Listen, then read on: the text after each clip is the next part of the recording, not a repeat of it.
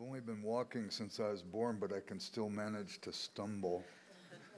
Is this your, Bernard, is this your stuff? There you go. Okay, Paul, thanks. He stumbled too. Say it again. He stumbled too. He did? Well, that's good. We're brothers in stumbling. I love Hume Lake. I hope you guys do too. I have enjoyed the connections, the people we've been meeting with, the people we anticipate meeting with throughout this week. Great conversations, great opportunities to learn and grow, to know Jesus better, and to learn how we could go back home and share him better with others around us.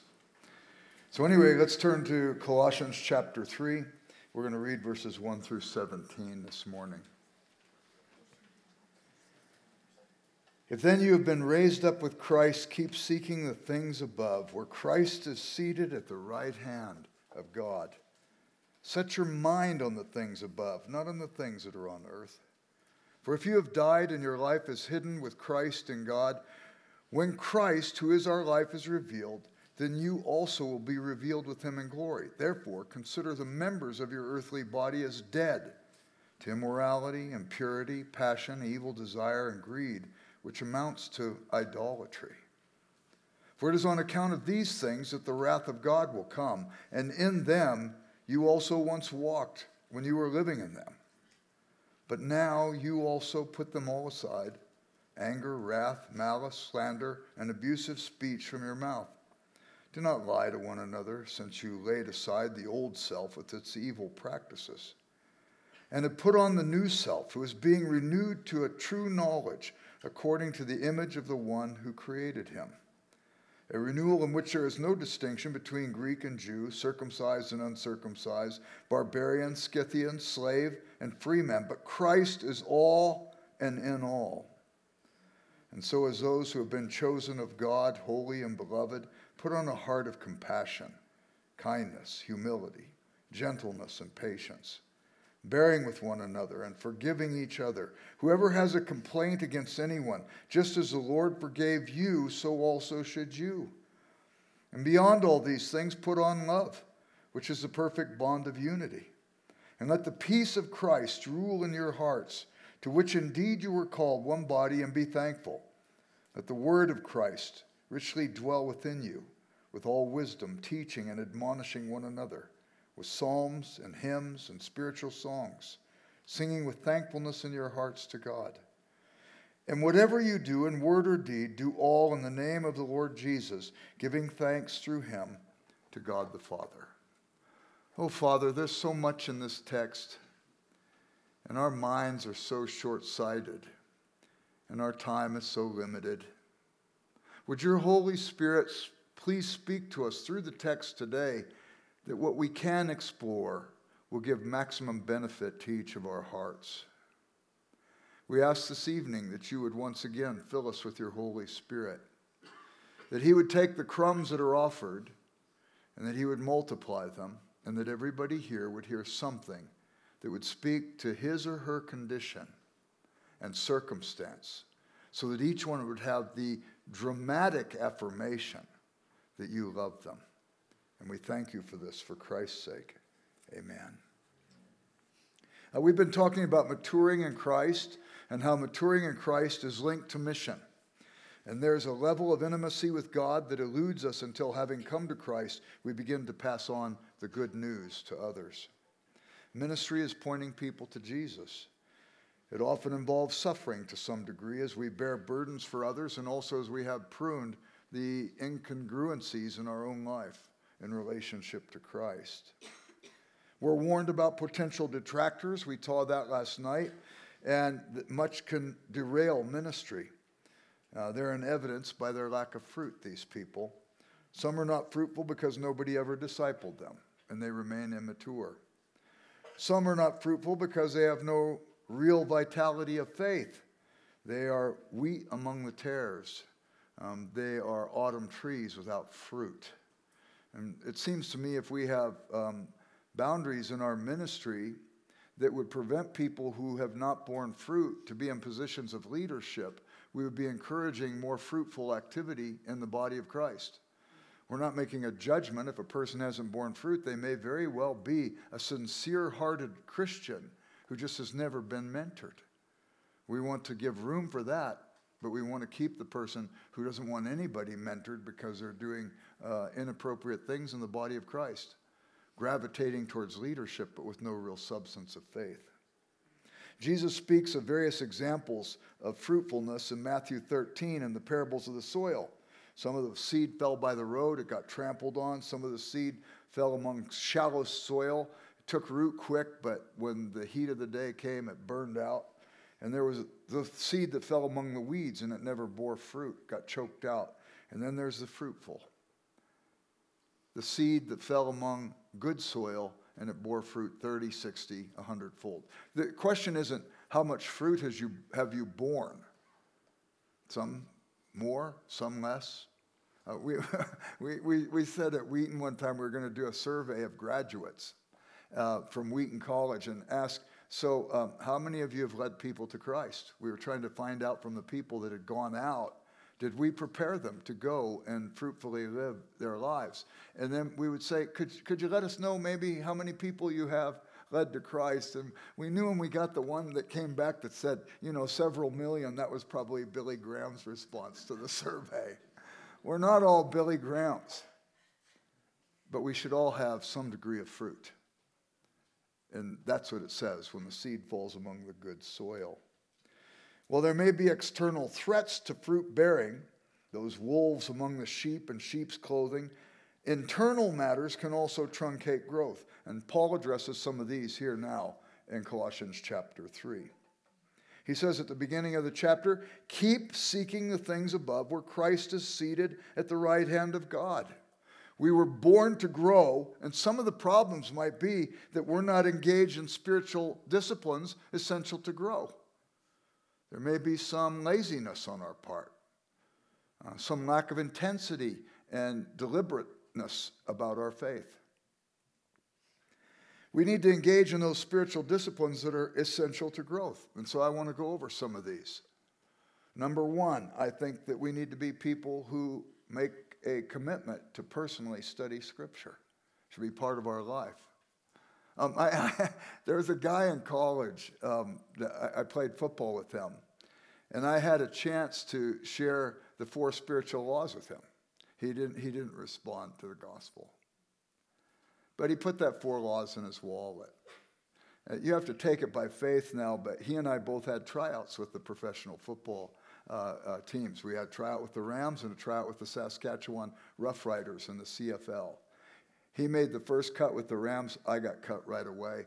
He got cut in the second cut. With the Roughriders, I made the first cut, but I got cut in the second cut. He got cut in the first cut. For me, I was just seeing if it was possible. And the problem I could see clearly was that these coaches just lacked good judgment. They thought I was too small, too slow, and not good enough. But what did they know, For me, actually, I was in seminary. I thought, hey, if this happens, that's good. I could probably do some ministry in that area. That's fine. But my real vision was for serving Christ. But Mike, it was everything. His whole life was wrapped up in this. Well, I didn't see him after the Saskatchewan Roughrider tryout. And until about 9 months later, I saw him. And he said, Jerry, I'm a Christian now. I said, wow, what happened, Mike? He said, I was looking through my wallet. I was so discouraged when I didn't make it in the pros. And I found this little booklet. And he pulled out that 4 spiritual law booklet. And he said, I read through it. And I prayed the prayer. I didn't even need to be there. I prayed the prayer. And I saw at the end it said, grow. Go to God daily in prayer. Read your Bible. Obey. Witness. So I started reading my Bible. And then I came to Deuteronomy 17, and it said, when the king is established, he should write out for himself a copy of the Bible and keep it by his throne to inform his judgments. So I've been copying the Bible ever since then. I go, Mike, how far are you? He says, I'm in 1 Samuel. I said, Mike, we have printing now. You don't need to do that. But don't you appreciate the intensity with which that guy approached right away coming to faith? If it meant copying the Bible, he was going to do it. Whatever. It was so much fun to see him grow, he and his wife both, and whatnot. But anyway, this idea of going to the Bible, going to the Scriptures. If you go to the Scriptures, you find out in 2 Timothy 3:16 and 17, it's profitable to teach us. I don't know about you, but every day I am devastated by how complex the world is and how little I know about it. And I don't know how we make it through the labyrinth if we don't have instruction and sensitivity to instruction that can take us beyond our own capacity to know. It teaches us. Not only that, it reproves us. I don't like the reproofs of Scripture, but I need them. It takes the scalpel of the Scripture and cuts away those areas in our life that are inappropriate. How many of you, if you blew your nose in the morning before you left home and didn't check the mirror one last time, and you had a booger hanging out of your nose, and everybody who looked at you sort of went, a couple hours into your morning, you have to go to the bathroom, you go into the public washroom, and you look in the mirror and you go, how long has that thing been hanging there? Do you want to hear about it right away? Or do you want to go through your day with the booger hanging out? Well, how about soul boogers? How about those flaws of character that sometimes you're only going to get pointed out for you in the mirror of Scripture as it reproves us? And then it says also, not only do the Scriptures reprove us, they correct us. The word for correct is epinorthos. You have the word orthos. We get all kinds of interesting words from it. An orthodontist straightens your teeth. An orthopedist straightens your broken bones. Orthodoxy is straight or correct doctrine. Epinorthos is learning how to stand up straight again after we see the flaws that have bent us over. It corrects us. It guides us. It nurtures us. And then lastly, of course, it says the Scriptures train us in righteousness that the man of God may be adequate, equipped for every good work. When I was in college, I remember after my freshman football season, I went up to the gym to work out, and the wrestling coach was there.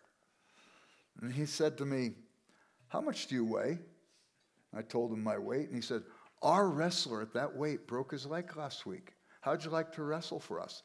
And I'm thinking to myself, that's not a very good recruiting tool. I didn't know anything about wrestling. And I told the coach that, but I was a freshman and very impressionable. And he said, oh, you're going to just be a natural. I can see it in you right away. And he just flatters me, and all of a sudden, I said, oh, okay, coach, I'll wrestle. When's the first match? He said, in about 45 minutes. The first match I ever saw in college. I'm wrestling in it. I didn't know anything about it, and the guy I'm pitted across from, his name was Sam Allen. He was the district champ the year before. He had a unique style all of his own. I think it was called Early Boston Strangler. But I thought I'd do okay. You know, I went out on the mat. Referee blows the whistle, and I set a school record that night. 17 seconds after the match started. I'm counting knot holes on the roof of the gym. Yeah, you laugh about it. Why did I do so poorly?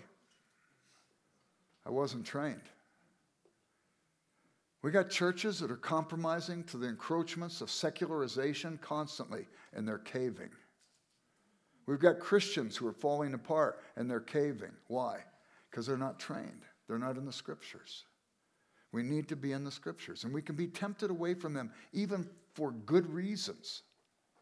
I remember when I was a pastor, you'd have a week sometimes, and it would go like this, where you'd have 3 unexpected deaths in the congregation, which meant 3 funerals, 3 families to comfort.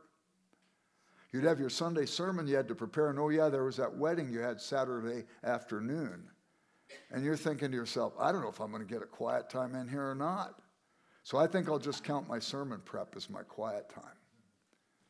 You could be a professor at a Christian college, and you could be preparing your lesson plans. You could say, it's been a busy week, a lot of papers to grade, extra faculty meetings to go to, students to mentor.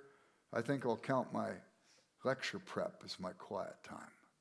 I can remember even in seminary, there might be times. I'd read my Bible several times before I went to seminary.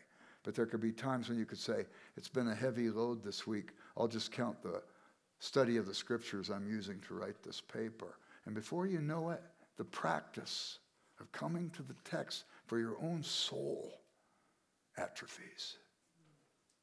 And somehow something in you starts dragging. About 25 years ago, our oldest son, Jeremy, came home from college. And every morning when I got up to get coffee for Claudia, I would see him already at the kitchen table reading his Bible. Every morning. And I thought, he's got a faithfulness to practice that's sort of atrophied a bit in my life. And I said, Lord, help me to be like him. And I have not, since that day, missed a quiet time. 25 years I haven't missed. At first you start out slow. You got to make sure you do it. Next day, do it again. Put one foot in front of the other. Before you know it, it becomes a habit. And before you know it, that habit becomes part of your character. And before you know it, you can't let go of it. This is your lifeline. And so if we're going to put on Christ, and if we're going to be raised up with him and keep seeking the things above, being in the scriptures is really important. And you know, this is the interesting thing. You can read through the Bible from cover to cover in 80 hours. You can read through the Bible from cover to cover 13 minutes a day. That's less than the commercial time of 1 hour of television. There's no reason why everybody can't get through the Word each year and keep undergirding our life with the wisdom of God's Word. Another area of spiritual discipline that'll keep us setting our minds on things above is obedience to the text that we're reading. It was C.S. Lewis who said he thought that obedience was a splint God places on the broken life that it might mend. Another interesting thing is George MacDonald, the Scottish author who influenced C.S. Lewis, said, obedience is an opener of eyes. Why does God hire us with all the desires we have? You know, you can be a young person, and you're an adult, but you're not married yet, and you're kind of horny. And you're saying, why does the Bible say you can't have sex yet?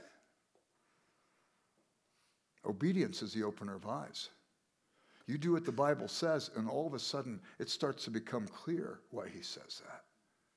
Why promiscuity is not good. Why taking advantage of another person and using them for your own self-gratification puts you in a bad way where your own soul begins to atrophy and you're not thinking of the welfare of others anymore.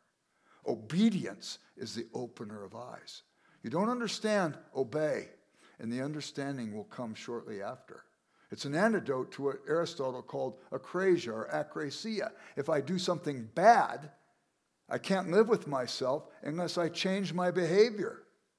If I don't change my behavior, the only way I can live with myself is to rationalize the bad behavior. And the rationalization, Aristotle called it akrasia or akrasia. Krasia is the Greek word for command. I lose command of my moral life. The antidote to see clearly again, obedience. Obedience. Not only that, obedience, G.K. Chesterton talks about it. He writes about it as if it's a fence. And we see the scriptures will say, don't do something. I always think that it's always good to rephrase the Ten Commandments as positives. The command, thou shalt have no other gods before thee. What's God saying there? Thou shalt have me. And if you go through each of the commands and put it in positive, look at the brilliance it's setting forth for us. You get to the last command, what is it?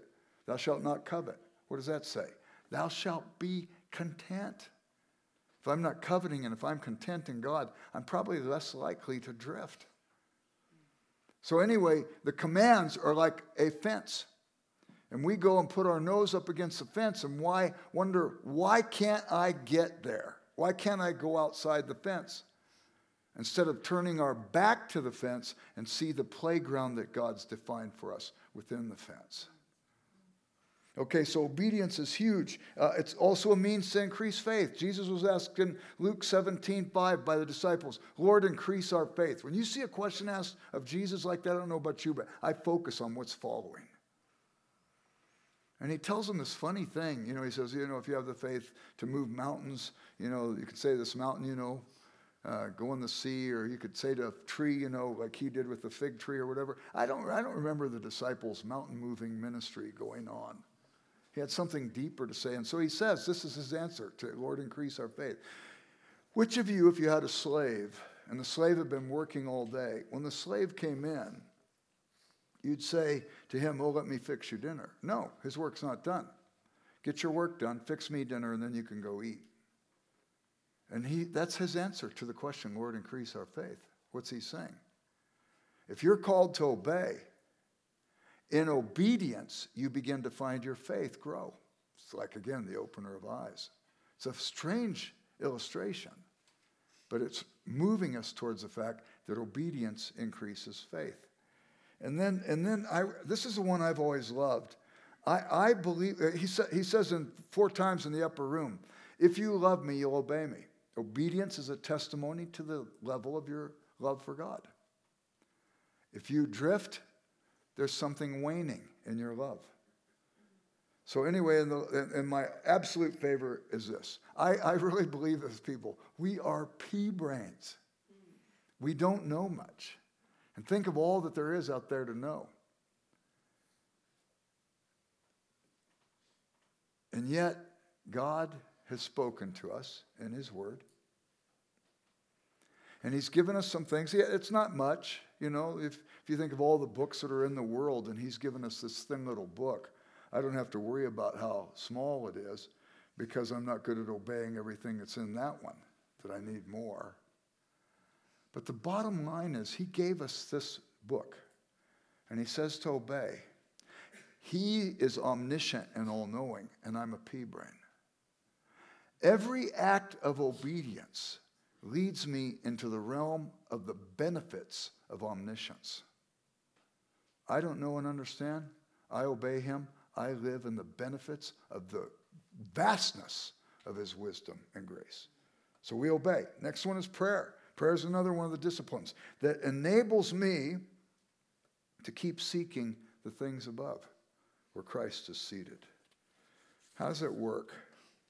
It's a complex topic, prayer. There's a lot I just don't understand, especially about unanswered prayers. There are people I have prayed for decades. They haven't come to Christ yet. There are people I've prayed for a short period of time, and they have. I think God wants us praying for people in our world. I think we go around bellyache about things that are going on in the world, but we don't pray about it so much. We need to be praying about these things. But there's a lot I don't understand. And maybe as we pray, perhaps God wants us to know his heart for others. It says in the Bible, Jesus ever liveth to make intercession for us. He cares for the world. Father, forgive them, for they know not what they do. He prayed even for unbelievers. I remember years ago, I used to work at a church in Wheaton, Illinois, called College Church in Wheaton. And there was a family in that church, the Geezer family, and Mrs. Geezer died. Whenever Billy Graham would come to Wheaton, he would stay with the Geezers. So he came to preach Mrs. Geezer's funeral. And the senior pastor at the church at that time was a guy named Kent Hughes. And they had a dinner at the Geezer's home before the funeral, where Billy Graham was going to give the memory of this woman, and Kent was going to preach the eulogy. And they were in this dinner, and Kent was sitting over here. Graham was over there. He hadn't met him. And Kent gets up. He's nervous. I mean, I don't know about how you would feel if you were preaching a sermon before Billy Graham, And he gets up to go to his car, and Billy Graham gets up when he sees him, and he walks over to the door, and he says, "You're Kent Hughes, aren't you?" He says, Yeah, I am. Shook his hand, and he said, Are you a little bit nervous? Are you going over to your office to look over your notes? And Kent said, Yeah, I am. He said, Can I go with you? I'm a bit nervous, too. They get in the car, and while they're driving over there, Billy Graham says, I remember when you were a youth pastor in Southern California. So-and-so told me about you, and I started praying for you back then. Now, how would you feel if Billy Graham had come up to you and said, I've been praying for you for years? I'd say, wow, that's pretty good. I got one better for you. Jesus ever liveth to make intercession for you. You are on his heart and on his mind, and he is praying for you. And not only that, he wants you to partner with him in praying for other people in the world. And we get to do that. It's kind of cool. You got the things in prayer, we've all heard them: adoration, worship. You've got confession. Keep short accounts with God. Don't let the sins build up in your heart. Be angry, but do not sin. Don't let the sun go down on your anger. Don't become bitter. You've got thanksgiving.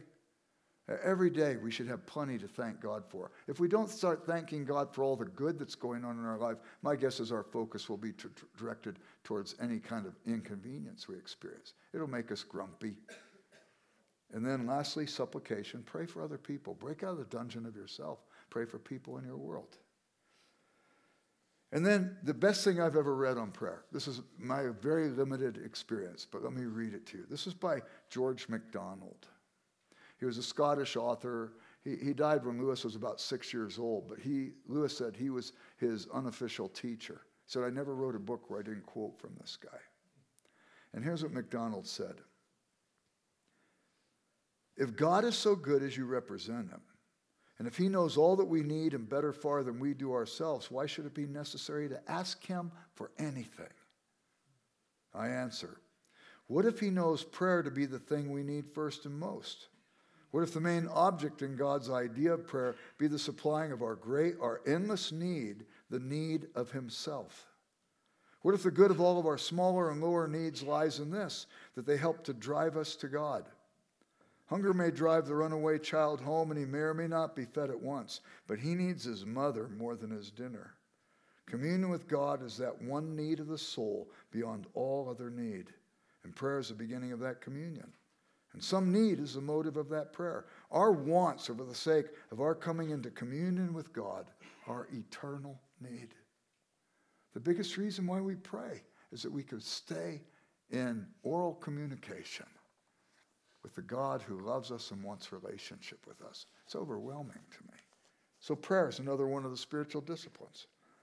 I would say also attending church, being involved in a fellowship of believers, where we could, one, worship corporately.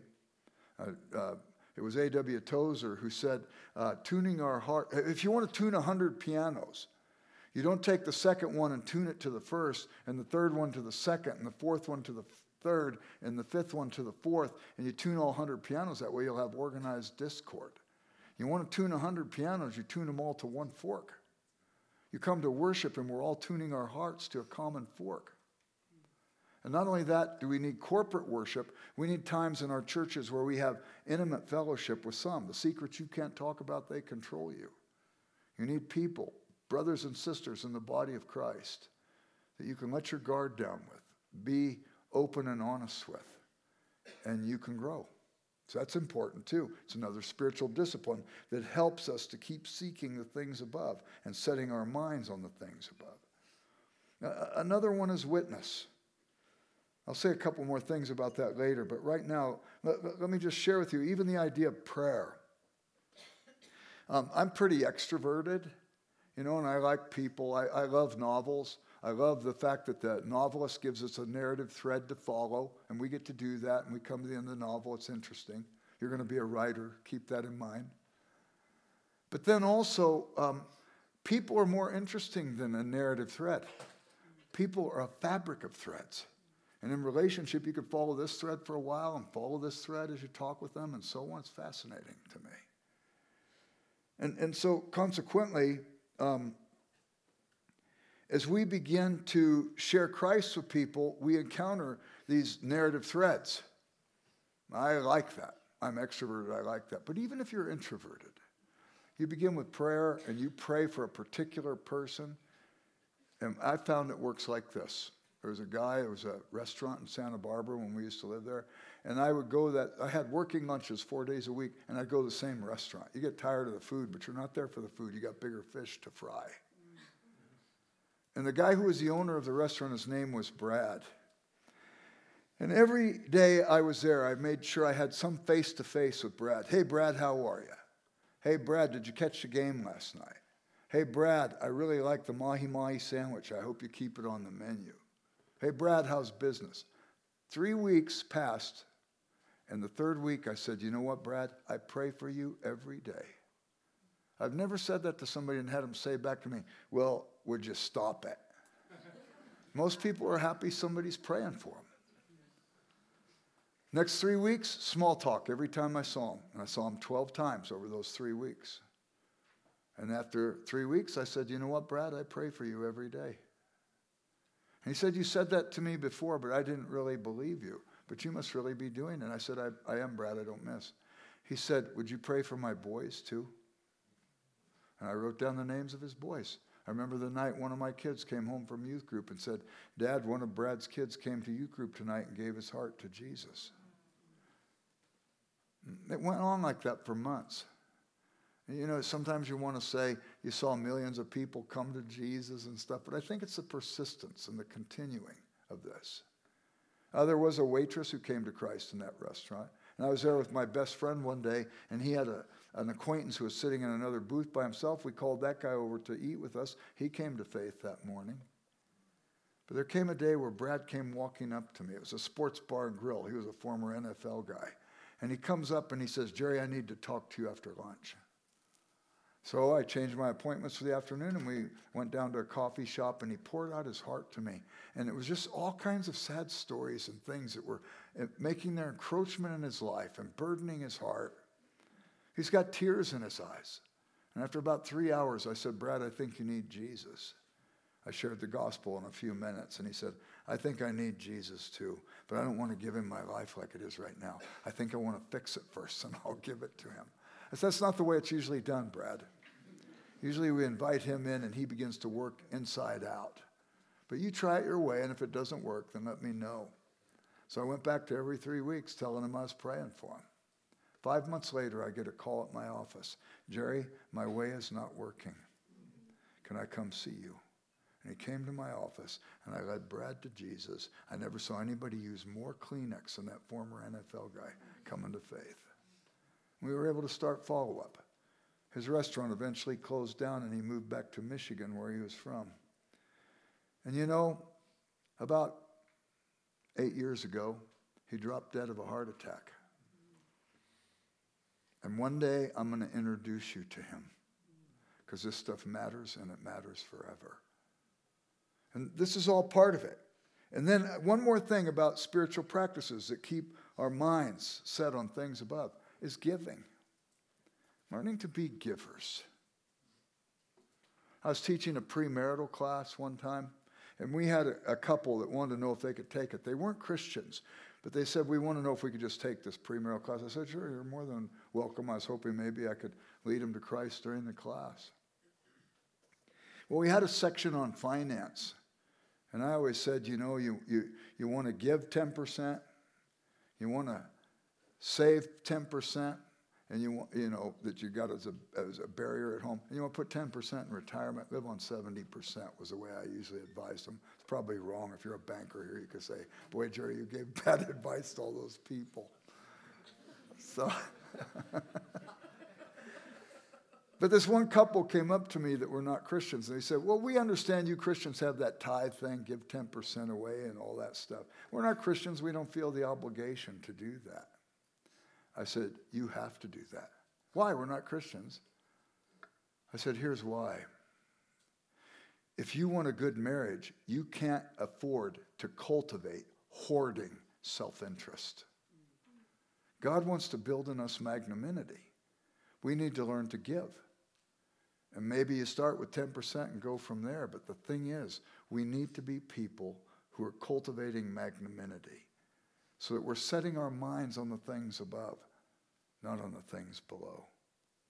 So anyway, with all that in mind, and 8:03, how late do we go to? 10. Huh? 10. Is it okay to keep going? I don't want to do more than I should. And I was, anyway. Go 5 more minutes, Jim. Huh? 5 more minutes. 5 more minutes? Okay, I'm gonna skip over those. I want to get to a couple of last stories then, okay?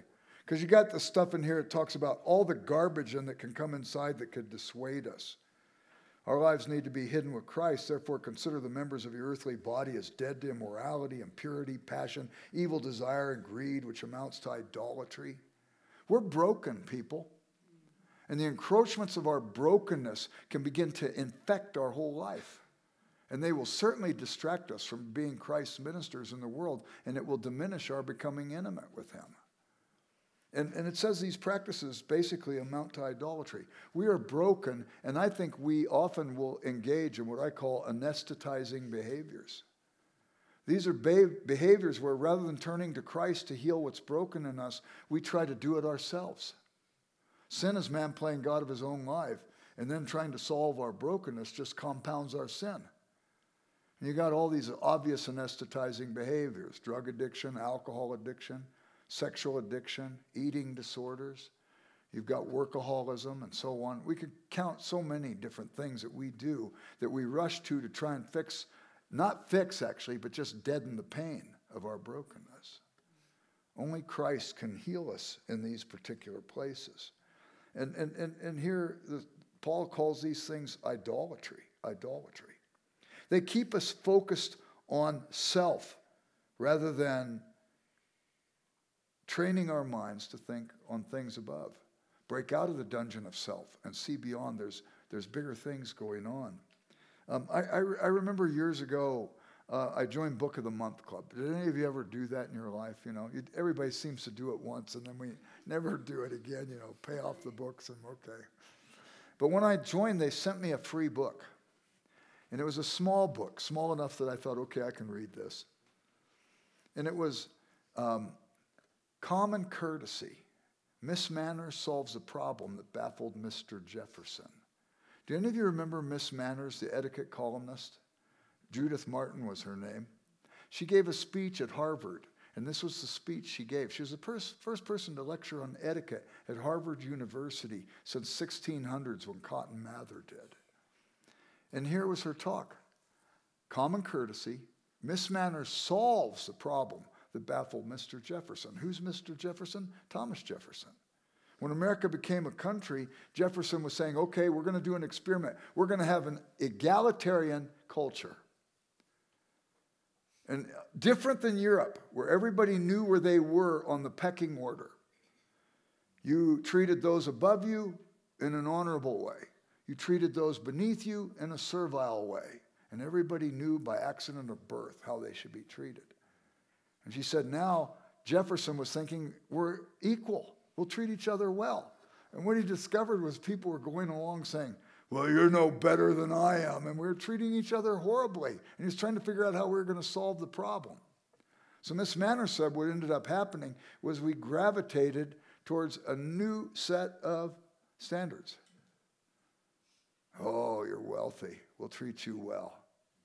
Oh, you're poor. Why don't you go sit over there? You know how James warns against that attitude.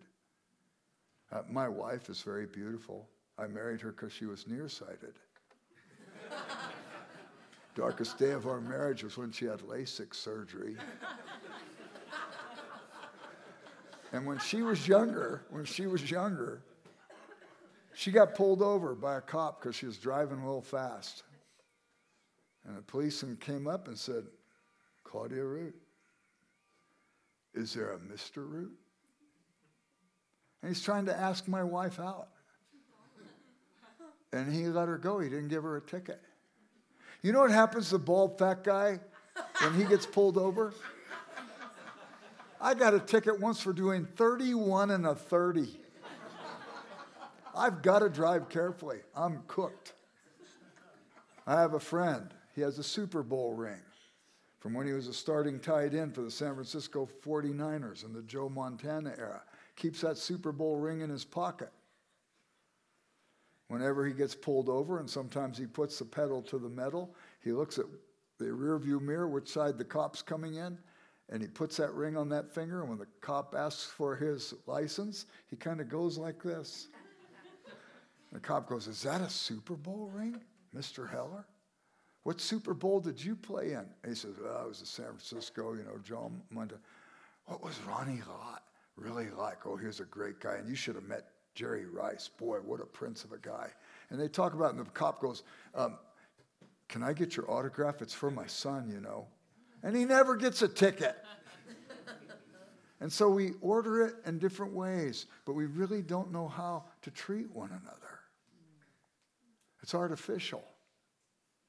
Contrary to the idolatry that focuses attention on self. There's only one way to have a proper etiquette. And it's the etiquette that we see exhibited on Calvary when the God of the universe, arms wide spread, said, I offer my life for you. I offer my life for you. Break out of the dungeon of self in serving other people and entering into this mind of Christ, ministry that leads to intimacy with Christ and the image of God being restored in that process. I want to end with this last story then, because I always believe that there is going to be an evangelistic element to this, a mentoring element to this, discipleship. We're supposed to make disciples, but I have people a lot of times they'll say to me, oh, I believe in discipling. I'm not an evangelist type person. I believe in discipling. I go, really? And you don't believe in evangelism so much, or it's not for you. Who are you discipling? You're depending on somebody else's work? No. Go lead people to Christ and learn the art of it. You can learn through experimentation. Find somebody who does it and have them mentor you. And enter into the joy of it. Have any of you ever had a situation where you're talking to somebody and they're really warming up to the gospel and you say to them, well, would you like to trust Christ right now? And they say, yeah, I would. And you go, you would? You really would? You know, and there's something thrilling about it. You know, and sometimes it's a surprise to us. But that's okay, you stay engaged. Well, I was a youth pastor years ago, and I had this guy in my youth group, and his name was Doug. And I got to know him when he was just like a freshman in high school. And I loved going to see my students when they were doing different things. And he was at a high school. It was a few miles away. It was a little bit inconvenient, but he was a tennis player, and so I'd always make sure I got to a couple of his tennis matches each year. And then he told me that he was concerned for one guy on the tennis team named Keith. And so we started praying for Keith. And then there was a night when Doug brought Keith to the youth group. I can see it like it happens right now in my mind's eye. The meeting was over, and Doug and Keith and I went into this side room, and Doug had already been sharing with Keith. And I asked Keith if he had any questions, if it made sense to him. He had a couple questions. We were able to straighten some of those out for him. And I said, Keith, is there any reason why you wouldn't want to trust Christ right now? And he said, none. And I could have just jumped in and prayed with him and missed the opportunity. I said, Doug, you have been praying for him. You have been talking with him. Why don't you now usher him into a relationship with Christ? And Doug prayed with Keith. Doug went on to become a sheriff, LA County. And in all of his life, he would, in a trickle, lead people to Jesus. He was one of those 30 fruit guys. Keith, he went on to lead thousands of kids to Christ and started a youth ministry. And it was incredible. And the thing that blows my mind about it is that Doug was faithful. Little did he know in that moment it would give birth to a movement. You be faithful in the moment. Don't look beyond the moment, but be faithful in the moment. Guess what? I honored Doug today because I got word this morning that he died. Today. He died today. And I tell you about him because he was faithful. And I know what he heard when he got to glory.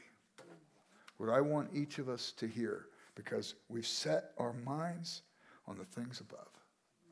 And we've been following him. Let's pray. Father, none of us are experts at these things. We're all neophytes. We're learners. We're people trying to grow and learn to do it better. Help us not to be dissuaded by our mistakes. Help us to learn from them. Help us in the maturation process to remember that it's a process. and help us to discover your presence going with us every step of the way. Make each of us people who would seek to remove by your grace the soul boogers in our lives, that we might walk with you more closely, serving you, serving others, and finding that we're becoming more intimate with you as a result. We ask these things in Jesus' name and for his glory. Amen. Tomorrow night we'll have a Q&A time. Again, I don't know very much. I promise to stay in my lane, but you come tomorrow night and bring the questions. And if I don't know the answers, I'll ask John Hayward, the eminent Professor Emeritus from Wheaton College, who's here, and he'll be able to tell us all about it.